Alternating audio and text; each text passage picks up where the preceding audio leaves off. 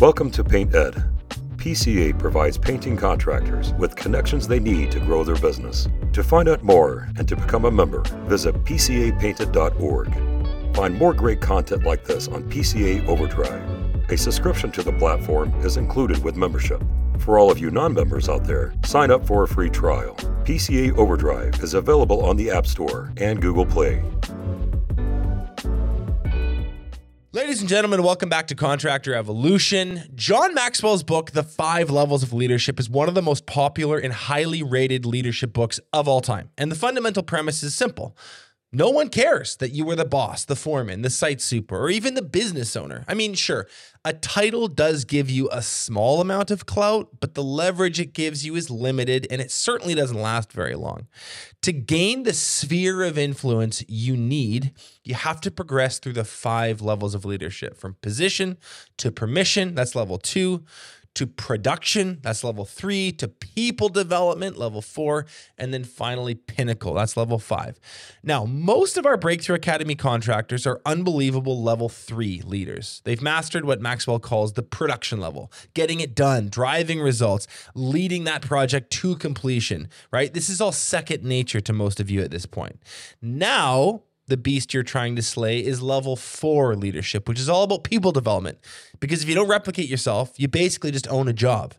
Developing the people and talent around you so that they can drive those results that you once did is what moves you from good to great. And it's also what gives you the freedom to step away and enjoy what you've built. So I'm super excited today to have Perry Hawley guesting on the show. He's the host of the Maxwell Leadership Executive Podcast. He's a certified Maxwell Leadership coach, and he's the author of Repeat the Remarkable. He delivered a phenomenal keynote at our leadership retreat a few months ago, and I wanted to have him back on the pod. So let's dive in with Perry Hawley, and let's learn how to graduate from great producers into people developers. You're watching Contractor Evolution, where we unpack the systems, tactics, and skills you need to take your fast-growing contracting business to the next level. You're here to learn what it takes to scale up, work less, and increase profitability. You've come to the right place.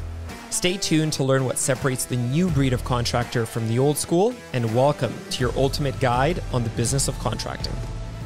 Perry, welcome to Contractor Evolution. How are you? Fantastic, Benji. Good to be with you. So we had you at this really phenomenal leadership retreat we did a couple months ago, and you put together a really nice kind of half-day presentation for the group. And I wanted to kind of go back and hit some of the notes again that were touched on there. That was obviously a small private event just for our BTA members. This podcast has a much larger audience. And I loved what I heard enough. I wanted to go back to it. And today we're going to really dive into sort of the 5 levels of leadership framework and zoom in on a couple of them in particular. But for the unacquainted, for those that have not read the book or not studied this practice as closely as you have, can you give us an overview of the 5 levels of leadership framework here at the beginning? Yeah, certainly. Yeah, that was a great event. How many people did we have in that room? That was amazing.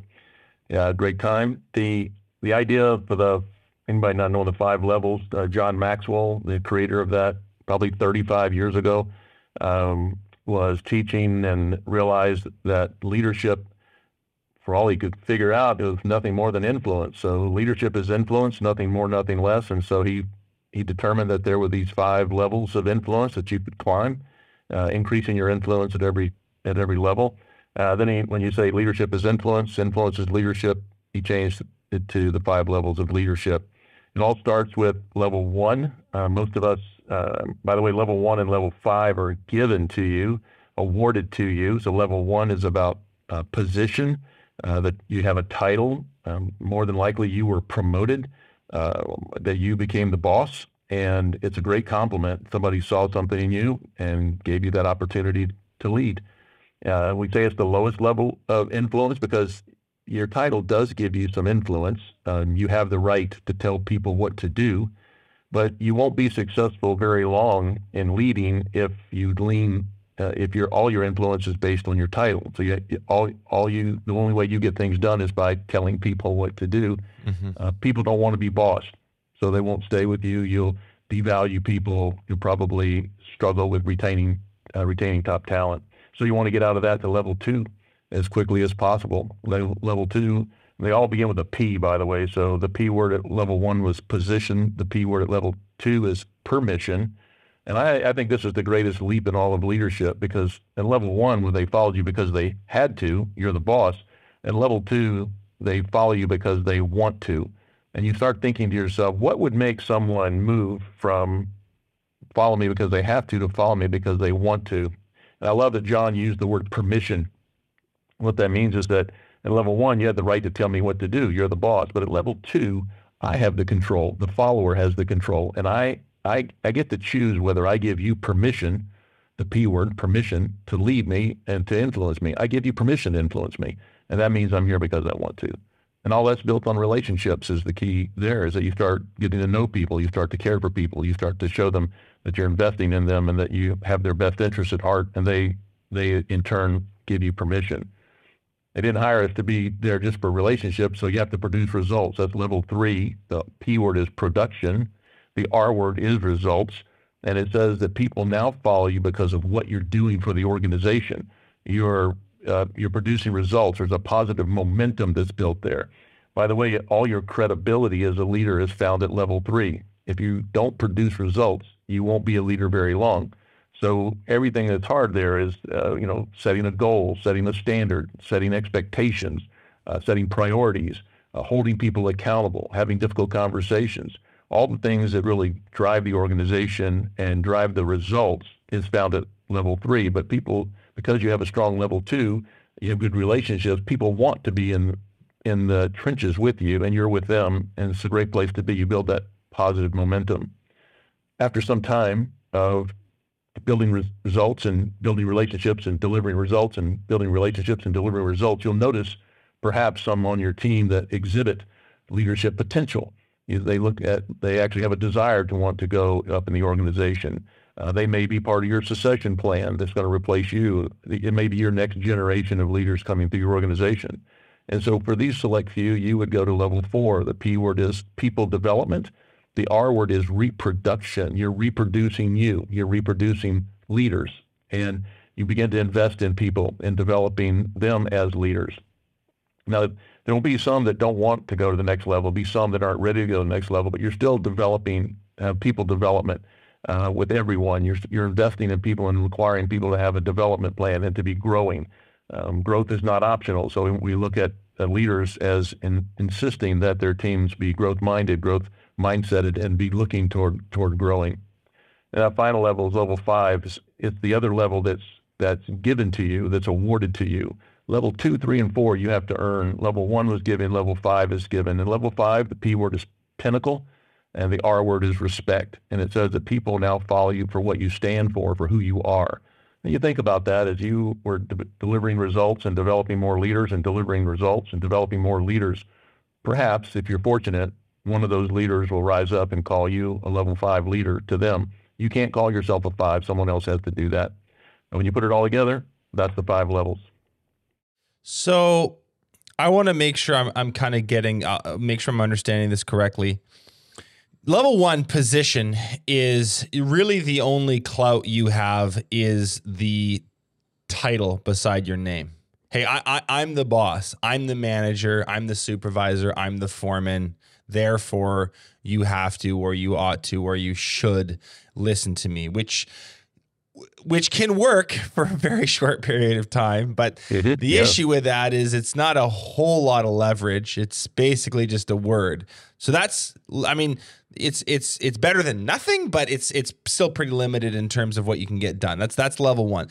You move to level 2 because people, maybe you said this, you said it's the biggest jump. So why is it the biggest jump, and how do people need to make that jump? Is it when you say it's permission and people follow you because they like you, or you said they follow you because they want to?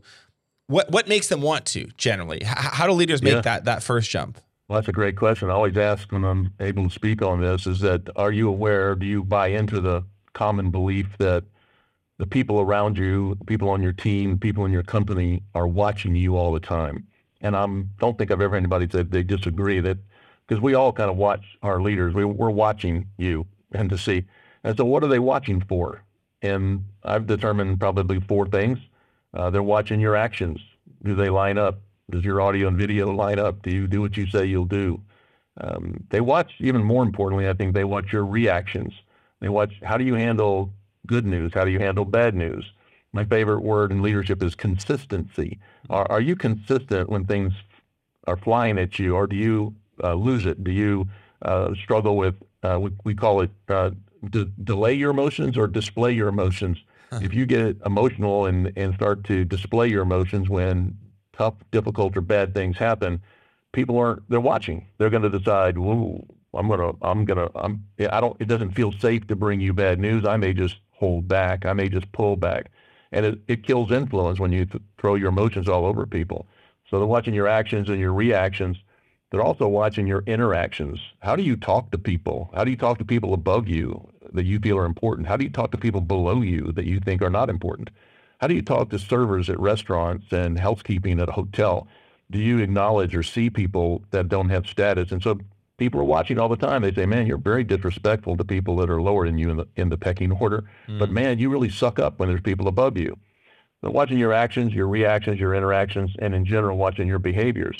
And because of that, when they have to make this decision, maybe even every day, am I going to give you permission to influence me? I'm watching you, and I'm going to say, you know what, based on what I see, based on what it feels like to be around you, I'm going to give you permission to lead me. Right. I want to be here. And that's why I say it's an amazing leap from a follower's point of view. They have the vote. They make the choice.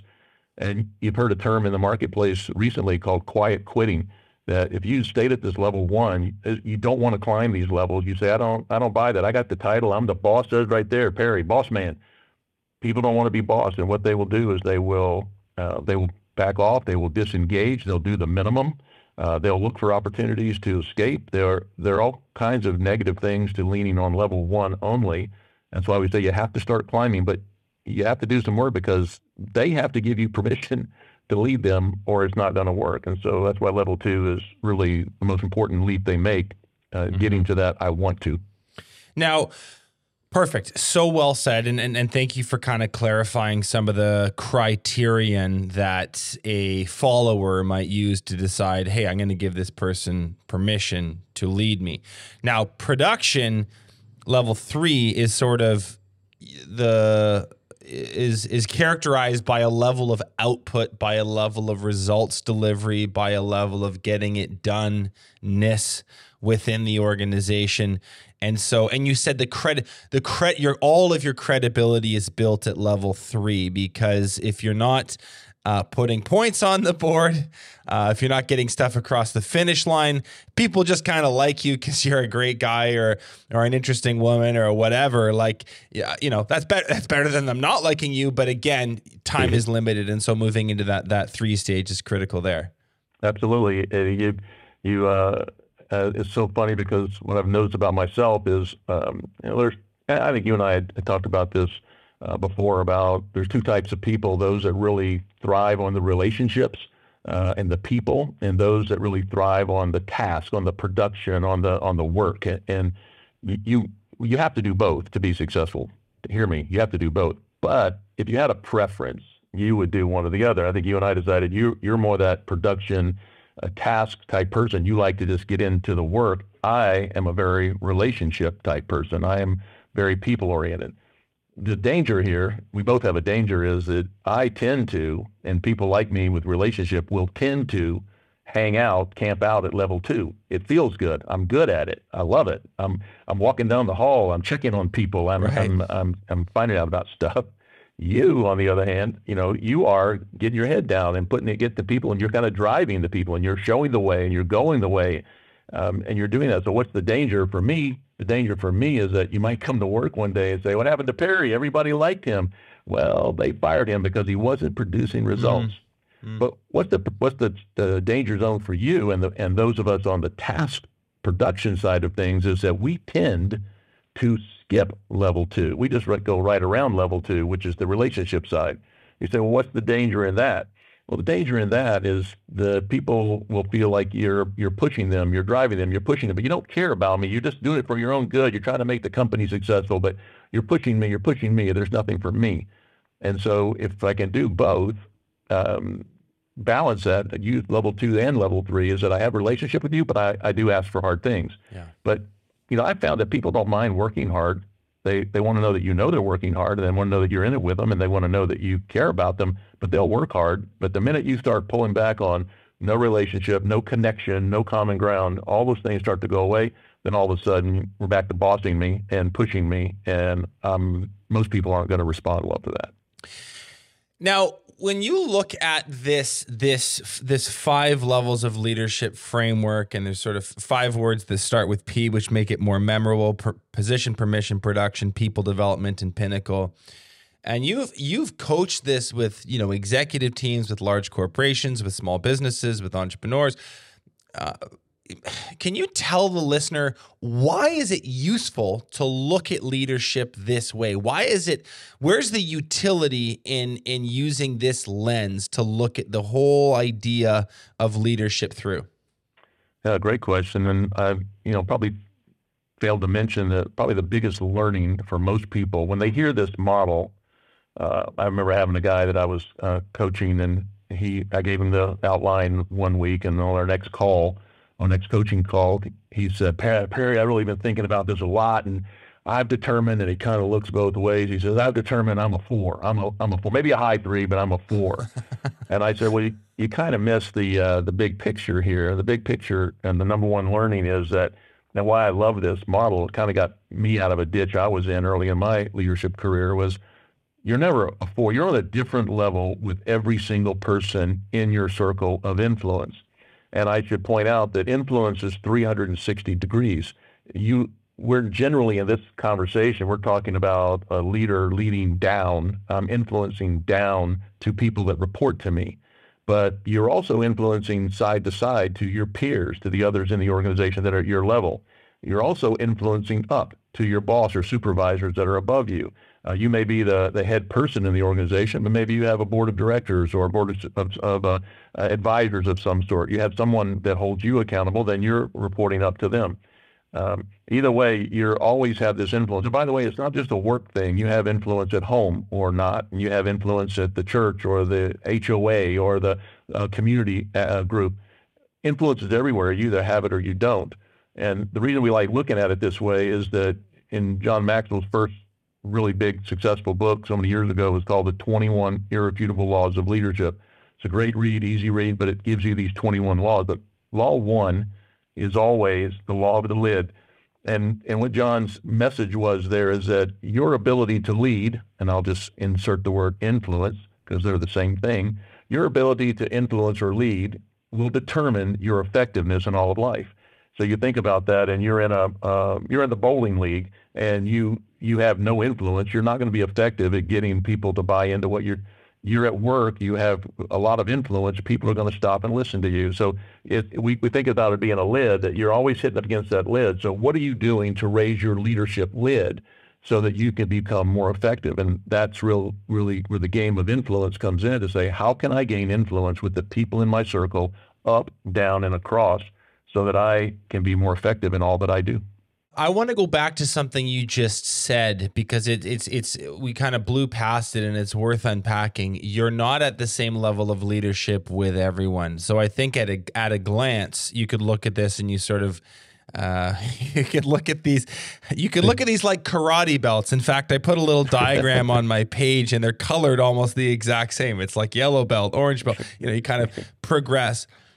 It's not that simple in the sense that once you're a 4, and everyone knows you're a 4. You're making the case that you could be at level 1 with someone you lead who just joined the team and they barely know you, and there's not a lot of trust. You could simultaneously be at a level 4 with someone else who you've been in the trenches with for 5 years, and you could be on a 3 with your wife and a 2 with your kid. Like it's much more dynamic than this sort of like I'm this level for everyone type of approach. Oh yeah, that was just blew my mind when I thought, wait a minute, this is explaining a lot to me about my struggles as a young leader coming up was I was pretty enamored, first of all, with my title, and I had worked hard as a salesman, and I had become a sales manager, and then I became a sales executive, and the higher I went, the more impressed with myself I was. However, I didn't have any influence with anyone. I wasn't building relationships. I wasn't developing delivery results. I was actually pushing people and demanding a lot of people that I wasn't getting any buy-in from people. So, Right. and what I love about it also is that you kind of move in between. You made a really, you said a really great thing was that, let's say I'm working at a level 3, 4, 2, 3, 4. I'm really good. I'm in with this team, and I have a new hire come in. Well, what level am I with the new hire? Well, I'm a level 1 because I don't have any relationship. I have nothing. They just see me, and they're watching me. And that new hire is going to have to make the leap. Am I going to give Benji the right to lead me? I'm going to give you permission to lead me. And so you start right away building relationship with the new hire. Happened to me a lot was in IBM, you get promoted. Where I was at IBM, you get promoted, they move you to a new city. It's almost like witness relocation. They put you somewhere where nobody knows you or the sins of your past. Well, now I have 10, 11, 12 new people. What level? I'm completely level 1 across the board. What do I do with that? Well, I start building the relationships and delivering the results. Somebody asked me in a presentation one time, they said, well, how long should I stay at level 2 building those relationships before I start worrying about results? Okay, no. These are parallel activities. You cannot wait. You must be delivering results today, but realize that you're probably not going to have the cohesion of the team and the drive that you could if you really were working on level 2. So we're going to deliver results while we're doing level 2. Would I ever go level 1 on someone? Like just go back to telling you what to do? You could, but I try to stay away from that. It could be an influence a killer. It could bring influence down depending on how you do it. But there are times when you have to say, listen, I need to go level 1. And I need to just tell you what I need done because we're in a situation here. But you go in between these levels. What I loved about it was it told me, what do I need to do as a leader? Before that, for me, leadership was all theory and I didn't really get it. But when I said, what do I actually do? Well, I can determine that I'm a level 2 with Benji. I want to go to level 3. What would that require of me? And then we start looking at some of these influence builders at level 3 to help get things done together, to drive results, to move the ball, to do those types of things. What would it take for me to get Benji to really moving in that direction with me to do that? And he's bought into me because, we talk about some of these other laws, the law of buy-in is that people buy into you as a leader before they ever buy into what you're trying to get them to do. So if you don't have the influence, they're not bought into you, they're sure not going to do what you're asking them to do, or not going to do it fully engaged. So lots of dynamics moving 2 to 3, and what do I do with each individual person from a 1 to a 2, 2 to a 3? I have a plan now on how I move forward with every individual.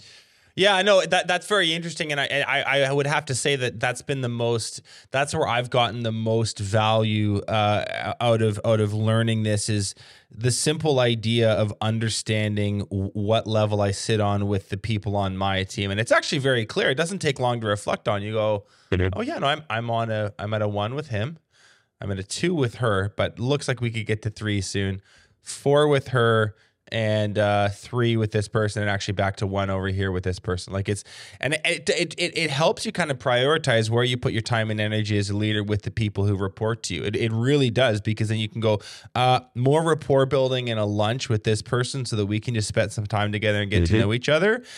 Good. Whereas over here, we know each other pretty well. We got to get some shit done like that. And so that's good to know. So it really does give you a little bit more nimble, a little bit more dynamic, a slightly more flexible approach to influencing your people. Now, in the book, there is a chapter, I can't remember which one, but it sort of says insights on the 5 levels. And there were a couple that really leapt off the page to me. I wanted to just chuck them out to you and get your thoughts on them. One of them is this: the higher you go, the more time and commitment is required to win a level. The higher you go, so you think about that. So I'm going to level 2. That's just relationships, getting to know you, generating buy-in, common ground, kind of natural things we do when we're trying to connect with people. Going to the next level, the higher you go, it also the easier it is to lead, because the more influence I have, then the more people are going to buy in and want to participate with me. But getting results from people is sometimes very trying. It's why all your credibility is found at level 3, is that it requires more of you to begin to engage with the people in the challenge of the work. You can't just throw it over the wall and say, here, go handle this. You actually need to do some work to make sure they have the resources, they've been equipped, they've been developed, that they can act like an empowered team member and not just waiting around for you to tell them what to do. You go to level 4, you start saying, I asked people, I said, well, how many people can you go to level 4 with on your team? And they said, well, everybody. I said, well, be careful, because not everybody's ready to go out to the next level to be a leader. Not everybody wants to climb the ladder to be a leader.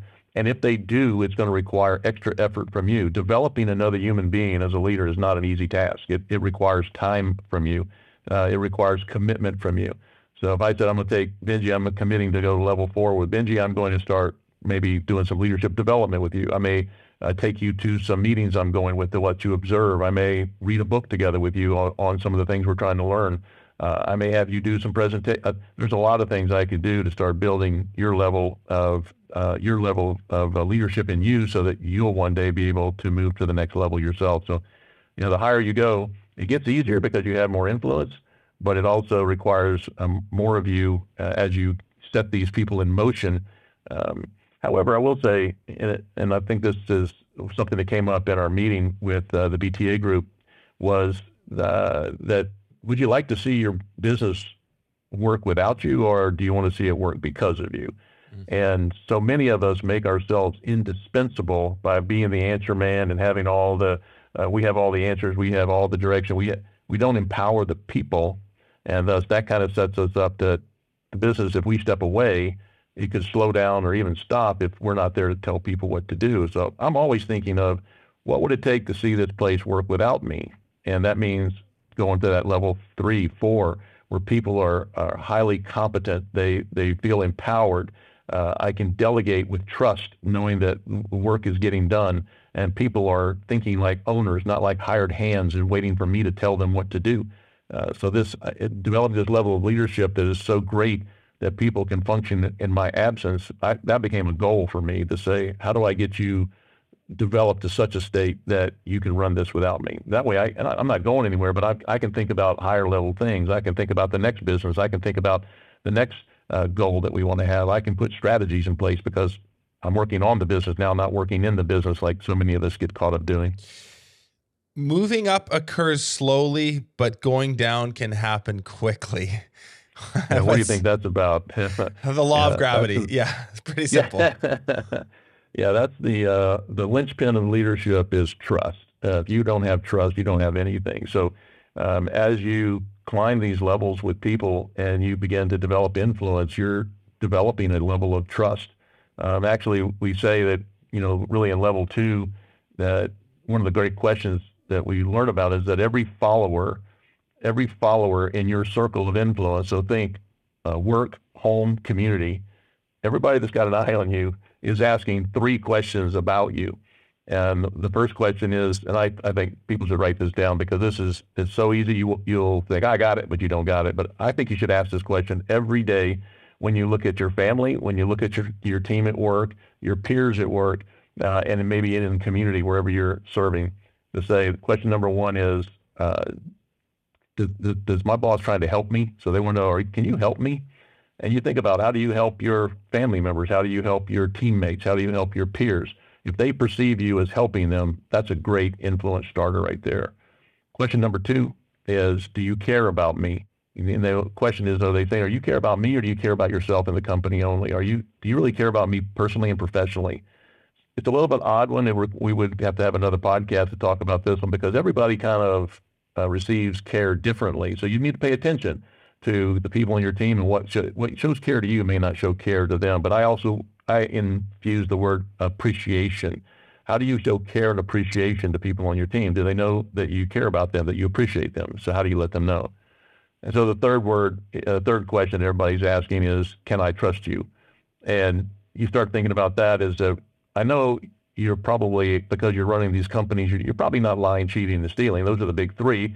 So why do we struggle with trust? Why am I climbing these levels quickly? I'm coming down slowly. It's 1,000 little things that we can do to break trust with people. It could be, I just learned one that I struggled with, that I didn't know I struggled with. Somebody pointed it out to me. Part of my inner circle is another great concept. somebody close to me that can tell me the truth said, you make commitments just kind of flippantly. Somebody will say, hey, can you send me that white paper? Of course I can send the white paper. It's no big deal. I just click, I send the white paper, but I didn't. And then I forgot it. And then what I realized after they showed me that I do this is that I have a lot of people asking me for things, and I just say yes, yes, yes, yes, and then I don't do it. Well, when you say yes to somebody, you'll do something. It may be a flippant thing to me, but it's a major commitment to you. I just committed that I would send something to you. And when you have to start saying, well, I have to ask Perry 3-4 times to get something, all of a sudden I'm wondering, why are you not trying to help me? Do you even care about me? Why I can't trust you?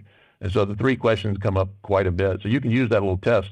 Think of every person on your team, every person in your family, and say, do they know I'm trying to help them? Am I trying to help them? Do they know I care about them? Do I care about them? Do they know they can trust me? Am I being trustworthy with them? And it begins to break down walls that are blocking us from having higher levels of influence. So here's where I want to take the conversation now. When I look at these 5 levels, one thing, and I think about our listeners, growing a construction or trades or home service business.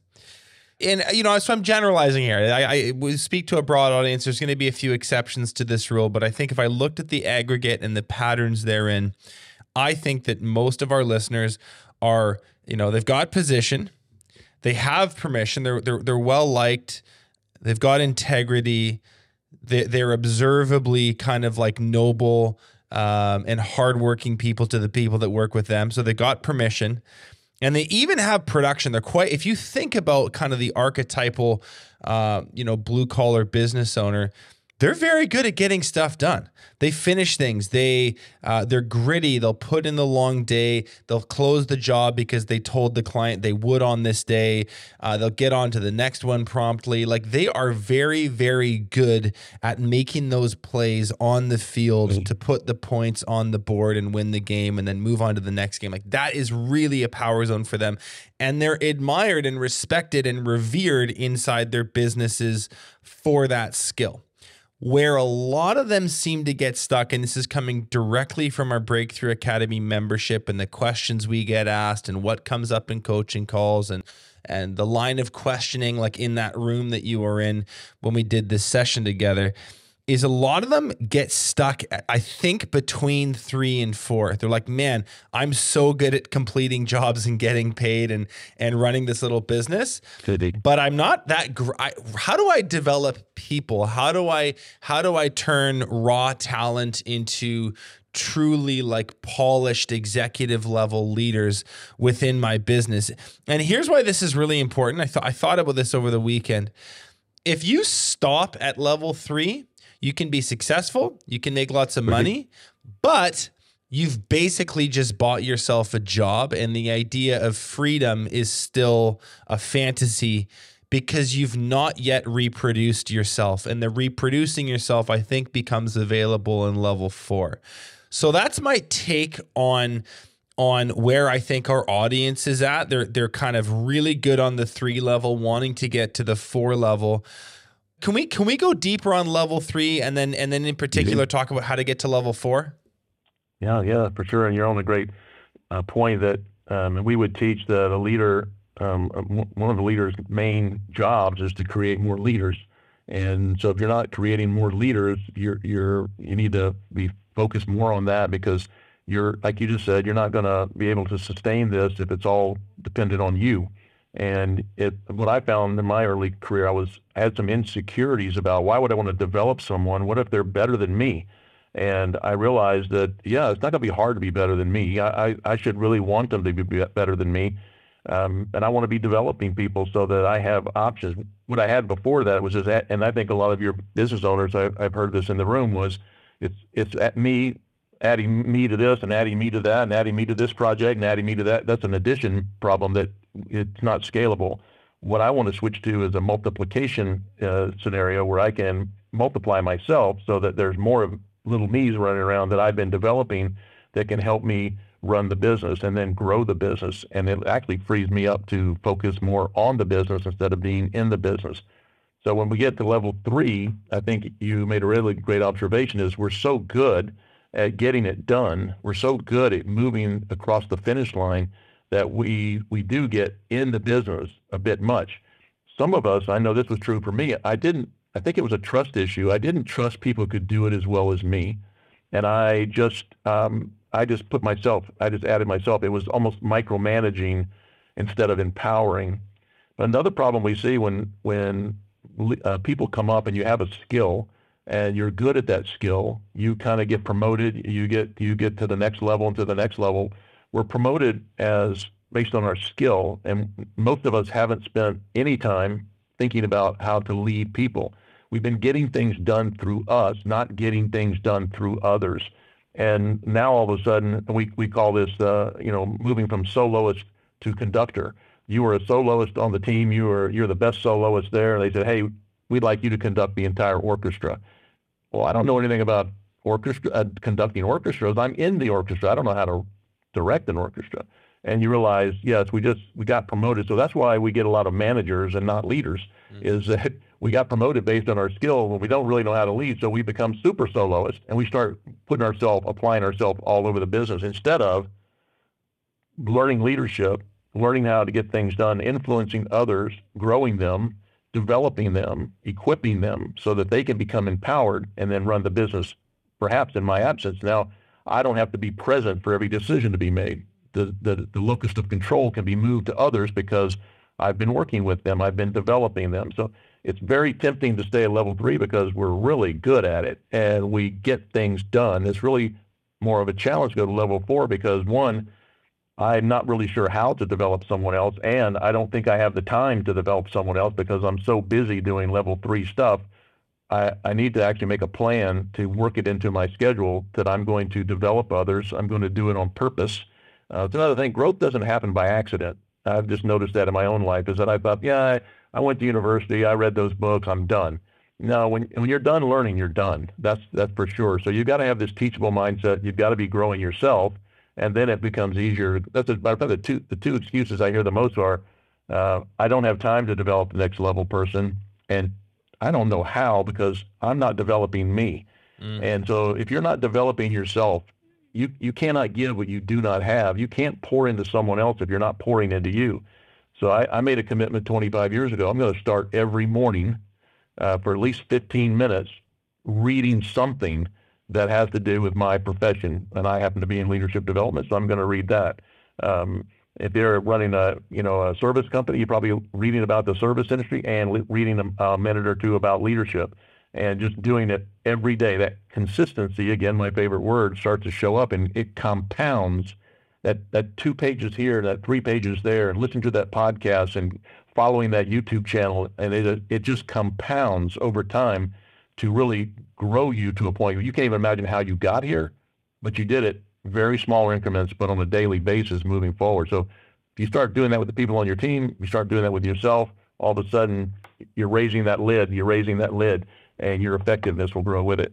Any other advice, practical tips, tricks for people who want to translate their personal productivity into sort of a leadership level productivity? Yeah, the question that normally comes up, you asked it really well, because what I normally hear is, I'll ask the question that says, if your productivity, if the team operated at your level of productivity, would it be a good thing?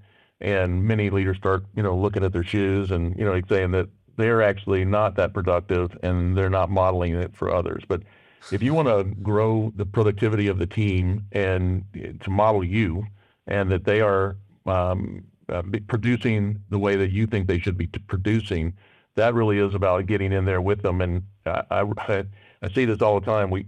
We hire them who we think is the right person.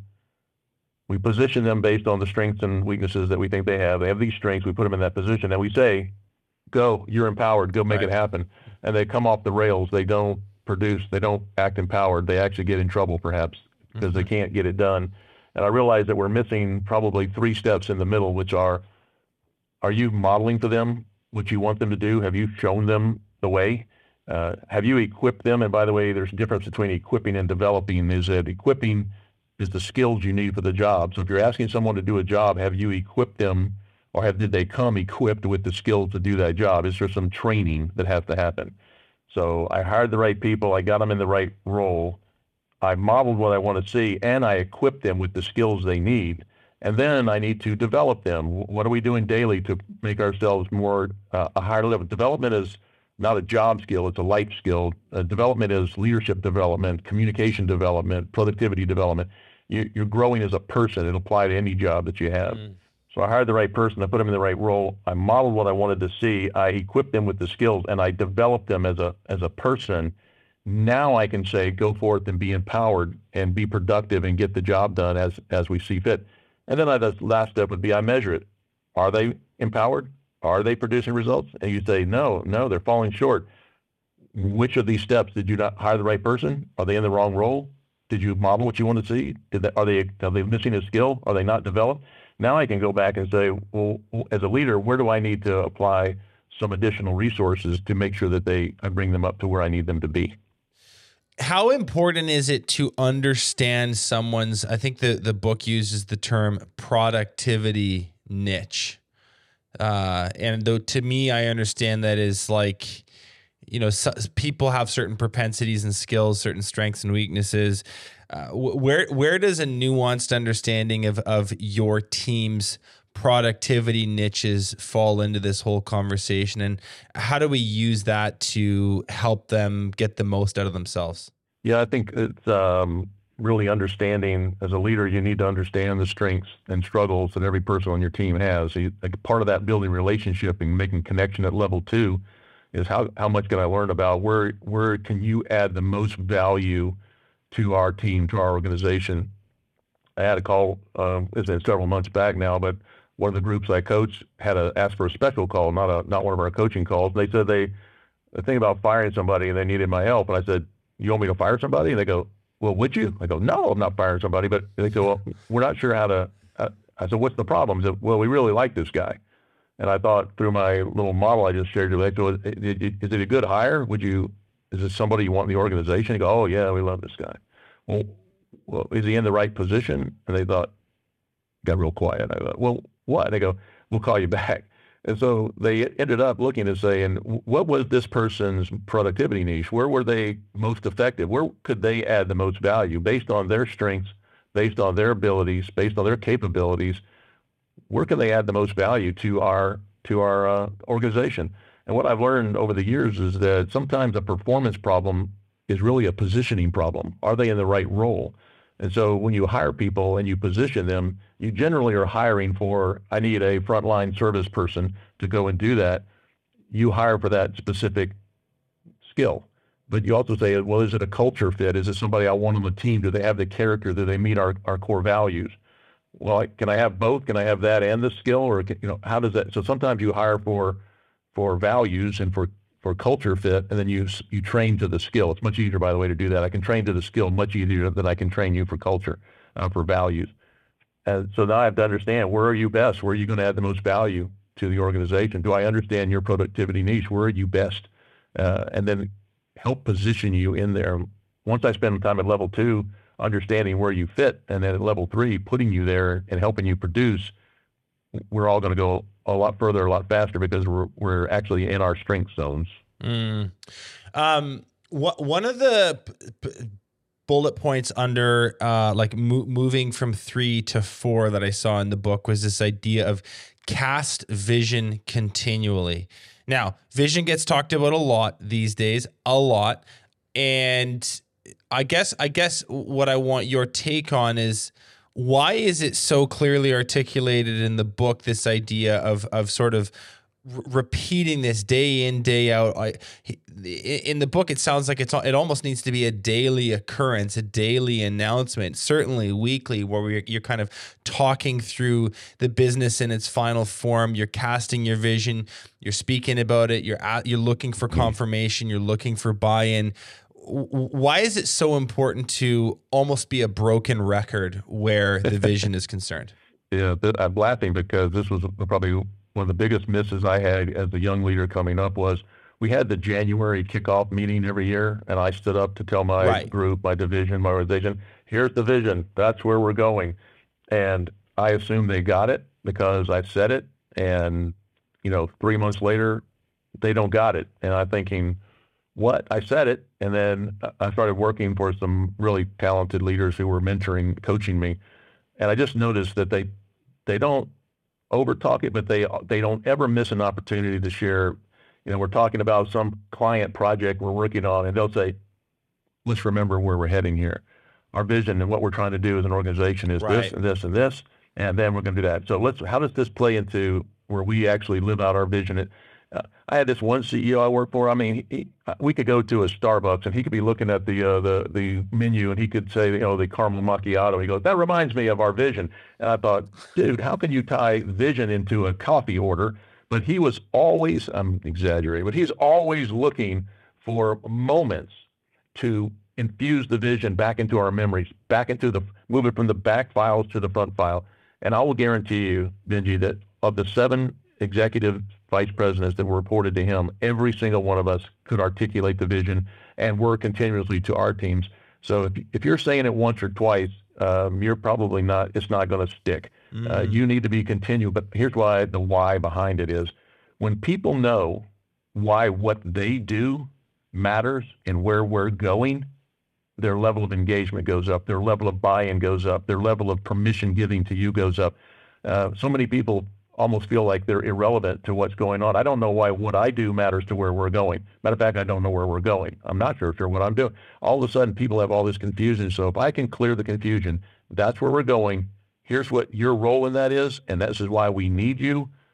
Man, you're a solid level 3 producing results with this person because they know they're needed. To boil it down to its simplest point, I think it's just people forget. Like people's memory is not as reliable as we think it is, and the business environment changes. There's a lot of distractions. There's a lot of screens to look at. There's notifications on our phone. There's personal lives that we all leave, and so I like what you're saying, where it's like a good leader would look for maybe organic, authentic moments to bring it up in a split second or in a conversation. This isn't a scheduled meeting for 5 minutes every morning where we kind of go through it again, and like that would be a little boring, a little monotonous. But if there's an opportunity to kind of linger on a point for an extra few minutes and connect it back to the vision in a coaching conversation you're having, or it comes up in a huddle and your team's there and you can kind of, there's a parallel to something in the vision or the strategy that you want to hit on. Like there are these little moments in our leadership life where we're able to kind of strike that chord again. And that's the good way of going about it. There was another point after casting vision, which says, to move from level 3 to level 4, we need to use momentum to solve problems. What's in this framework? What's the idea of momentum? What role does it play, and how do we utilize it to solve problems? John has the 21 laws again, the law of Big Mo, and that momentum is a leader's best friend. That if you have momentum, everything's easier. If you don't, everything's harder. Anybody that's played sports or been around sports at all, you can tell one team, and you'll hear a coach or the announcer say, wow, the momentum has really shifted. Right. And what's the first thing the opposing coach does when they realize they don't have momentum? Call a timeout. Call a timeout. Yeah, they want to stop whatever you're doing and throw something into that. So you think about your business, if you're producing momentum, and you can only imagine what that is, that we're clicking on cylinders, we're doing the jobs that we're supposed to be doing, we're winning, we're making progress. There may be setbacks, that's okay, but we believe in each other, we believe in the mission, we believe where we're going. And when you start doing that, you have this momentum, people begin to have more of a share of voice. It's not just you. When you're no momentum, you're having to push, and you're having to, you bring the ideas, but when momentum is positive and people are feeling the energy about being at work here with you, they start to bring more of themselves. They start to engage at a higher level. They bring ideas. They solve problems. They don't bring you problems. They bring you solutions to problems you used to have because they solved them. And they don't. Everybody doesn't just look to you to be the answer to that. The momentum really involves everybody at the highest level. I love it. There's no formula. Do this, do this, do this. It's a number of things you put together that we've been talking about: building my influence, developing the relationships, having the plan, setting the vision, involving the people, producing results. It all parlays into this momentum that really moves things at a better pace. Can you talk about these three categories of people? And I kind of give away a lot in the names, but it's worth mentioning. There's momentum makers, momentum takers, and momentum breakers. And a leader ought to be kind of tuned into what category every one of the people is. Yeah, momentum makers. These are the people that make things happen. They get things done. I joke with John Maxwell about he had this. When I start every 5 levels discussion, I talk about a boat that has your crew in it, and if that were your boat, these 10 little heads. Surveys tell us, engagement surveys worldwide tell us that about 3 of those people are going to be rowing with you. Those are the momentum makers. They're rowing. They're with you in that. 5 are going to be sitting with the oar across their lap, watching the scenery go by. And those could be the momentum takers. They even every time you get going good, they kind of lay their oar down. They don't participate. They don't. They row when you're watching, but they don't row when you're not watching. And they do the minimum sometimes. And so perhaps they're focused on busy work and putting out fires. They're not doing the progressive work of moving the business. They're repairing from what they should have done yesterday, not preparing for what they should do today and tomorrow. So it's whatever making them lay their oar down and disengage. And then there's this nasty group at the back. That's the other 20% at the back of the boat. They're actually trying to sink your boat. And so you hear those drilling noises while you're up there rowing. There's people trying to sink the boat. These are the momentum breakers. They undo what you've done. These are the actively disengaged, and they're not bought in or they're not participating in a way that you really need them to be. But I think this whole rowers, watchers, sinkers, momentum makers, breakers, and takers, those are, that's why I joke about John, is that we have our different rhymes there. But I really like the idea that I can control that as a leader. That's a leader competency, to build momentum and to have everybody rowing in my boat, full engagement. They talk a lot about the Pareto principle as well in this book. And my question to you is, would you make the case that we should indeed, sorry, let me back up. Pareto principle is the idea of sort of 80% of our results come from 20% of our activity. 80% of the performance on the team comes from 20% of the people.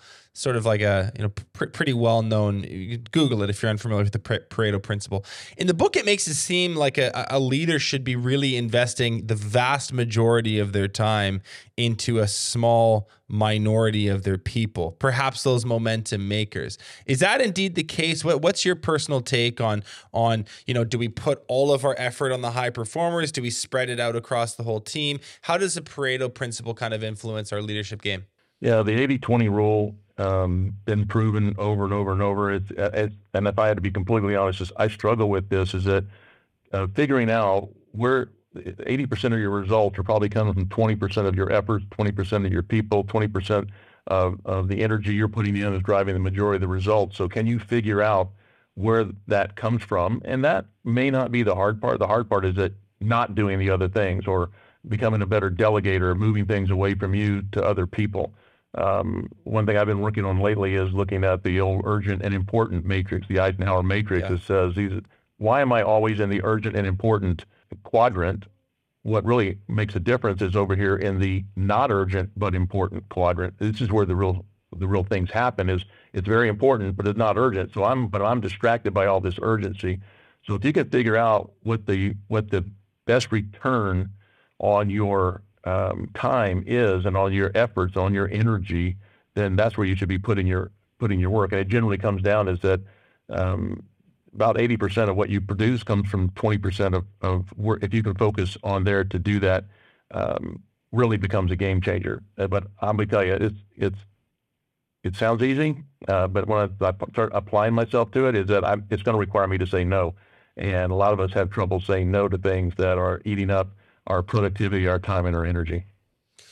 Should we divert energy away, like leadership capital, leadership energy? Because like you said earlier, it takes time and it takes emotional, even spiritual resources to be a good leader. Should we be somewhat Should we adopt the Pareto principle with where we deploy that leadership capital? Should we be, to use an extreme example, it's like work with your all stars and ignore the B and C players. That's maybe too extreme, but is there a case to be made for putting more time into the winners and really pulling back a little bit from the losers on our team, to use maybe overly explicit language?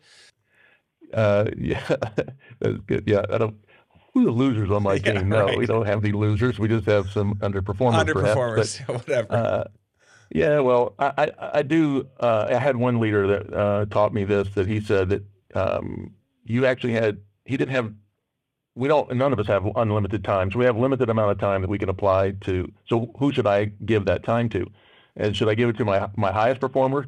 Most of us get pulled into, sucked into the lowest performers, and the problem employees are the ones that get the majority of our time because they're the problem. And what he did, he delegated that off to HR or somebody else to handle, to work with that. And he said, I'm going to work with the high performers and the medium performers to try to move them up. And I'm going to, you're going to need to earn the time with me. I have limited time, so I'm going to divide it to do that. Did he just keep them from no time? No, a weekly one-on-one, giving them the minimum amount of time. But if you're not going to raise your game, then you're probably not going to play in this game long, and you're not going to get much time with me, and it's going to probably end bad. But I thought that was a little more of the harsher lines I've ever seen. Yeah. But I think you need to be wise about if you're a coaching leader, where does your time get delegated? Most of us, we look at it and we say, well, most of my time went to the lower performers. Yeah. Because they appear to be the problem. So can I make an intentional decision to route that time away? I definitely have my one-on-one every week or every 2 weeks with everyone, but I start to make it clear that I need you to raise your game so that I can invite you into the bigger game that we're playing. Yeah, and it's like you make a decision, and it's a quiet decision. I mean, I don't think I'm making the case for outwardly announcing to the whole team, "Hey, my time is really important, and I'm only going to spend it with the winners, and everyone else can, go pound sand." I don't think, but you could just sort of quietly in your own mind think through, okay, well, I've got 10 people on the team, 3 of them are real studs, 2 of them need work, and 5 of them are okay. I'm not gonna make a team broadcast about this, but I am quietly gonna shift and divert some of my energy here and a little bit less over there. I think that's the case I would make. Yeah, I think you said it well, and it's a hard thing because we want, most leaders, we want everybody to succeed, and we want everybody to contribute. And I'm personally am a people guy, so I'm always trying to help people grow and be better. But all of a sudden I realize it's somebody asking that in my boat, rowers, watchers, and sinkers, should I be coaching a sinker to be a rower? And I happen to believe in people, I probably could do that, but I also need to be honest, how much of my energy and time is it going to pull down for me to focus on people who are actively disengaged and trying to make things worse, when I should be focused on that middle section of watchers? What would it take to move them up to be rowers? Right. Even if I had less people in the boat, if I go from 10 to 8, but they're all rowing, I'm probably much better off. So we're almost out of time here, but I do want to ask you, just like what have you noticed happens to businesses when you have level 4 and level 5 leaders at the helm? Let's talk about what becomes available to a hustling contractor in their business, that they're able to kind of take what you've outlined today, Perry, and bridge that gap from 3 to 4. What happens, generally speaking? Well, all of a sudden it's John Maxwell wrote an entire book called The Leader's Greatest Return. And the leader's greatest return is found at level 4 because, as we said earlier, you're multiplying yourself, you're multiplying your efforts, you're putting more leaders into the pipeline, your succession planning, you're being able to put people in place where you can step away and think on bigger projects, the next project, better strategies. You can look at change efforts that may need to apply.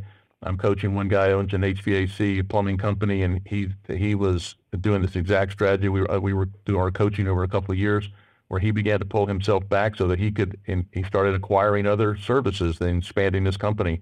So the minute he started, not having to be in the day-to-day, he could then look at mergers and acquisitions to grow the base of his business, and then brings in new leaders to help run that. And he trains them up. So he's definitely a level 3, level 4 with most people on his team.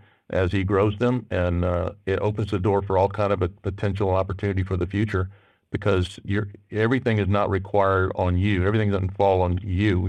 You're growing other minds that just make this a much better growing organization going forward. Yeah, I love it, and I think that's a vision and a future pretty much all of our listeners can get excited about. Perry, where can people follow along? So I don't know, social media, a website. Maybe just let us know where to follow your journey and what you're up to there with the Maxwell Leadership Group. Yeah, if you want anything about these 5 levels and the work that we're doing there, my partner and I, Chris, have a podcast we do. You can follow that. It's every Thursday. It's the Maxwell Leadership Executive Podcast. If you go on your favorite podcast platform and you put Maxwell and put executive, the word executive is clear. John there's another podcast that has recordings of John that's more to the general public. But if you want to talk about business leaders and to the corporate America type audiences, where we do on the Maxwell Leadership Executive Podcast, you can also find that on YouTube. And I can see my pretty face on YouTube, or not. And maxwellleadership.com/podcast will bring you a lot of information about what we do. I also write a blog that comes out every Tuesday that's there. But I think the podcast is we're talking about subjects exactly what you and I have talked about here today. And there's probably 255 episodes out there by now. And so there's a lot of content. We keep them to 20 minutes or so they're pretty easy to digest. Thank you so much for doing this today, Perry. I really, really appreciate it. We will link all that stuff in the description below for you guys listening at home. Appreciate you. Thank you, Perry. Talk to you later.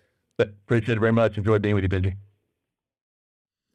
Thanks so much for watching this episode of Contractor Evolution. If you've already subscribed to our channel, consider sharing this episode with another contractor who you think needs to hear it. PaintNet podcasts are produced by the Painting Contractors Association and are made possible by members and industry partners. To find out more about upcoming education opportunities or for more information about joining PCA, visit pcapainted.org.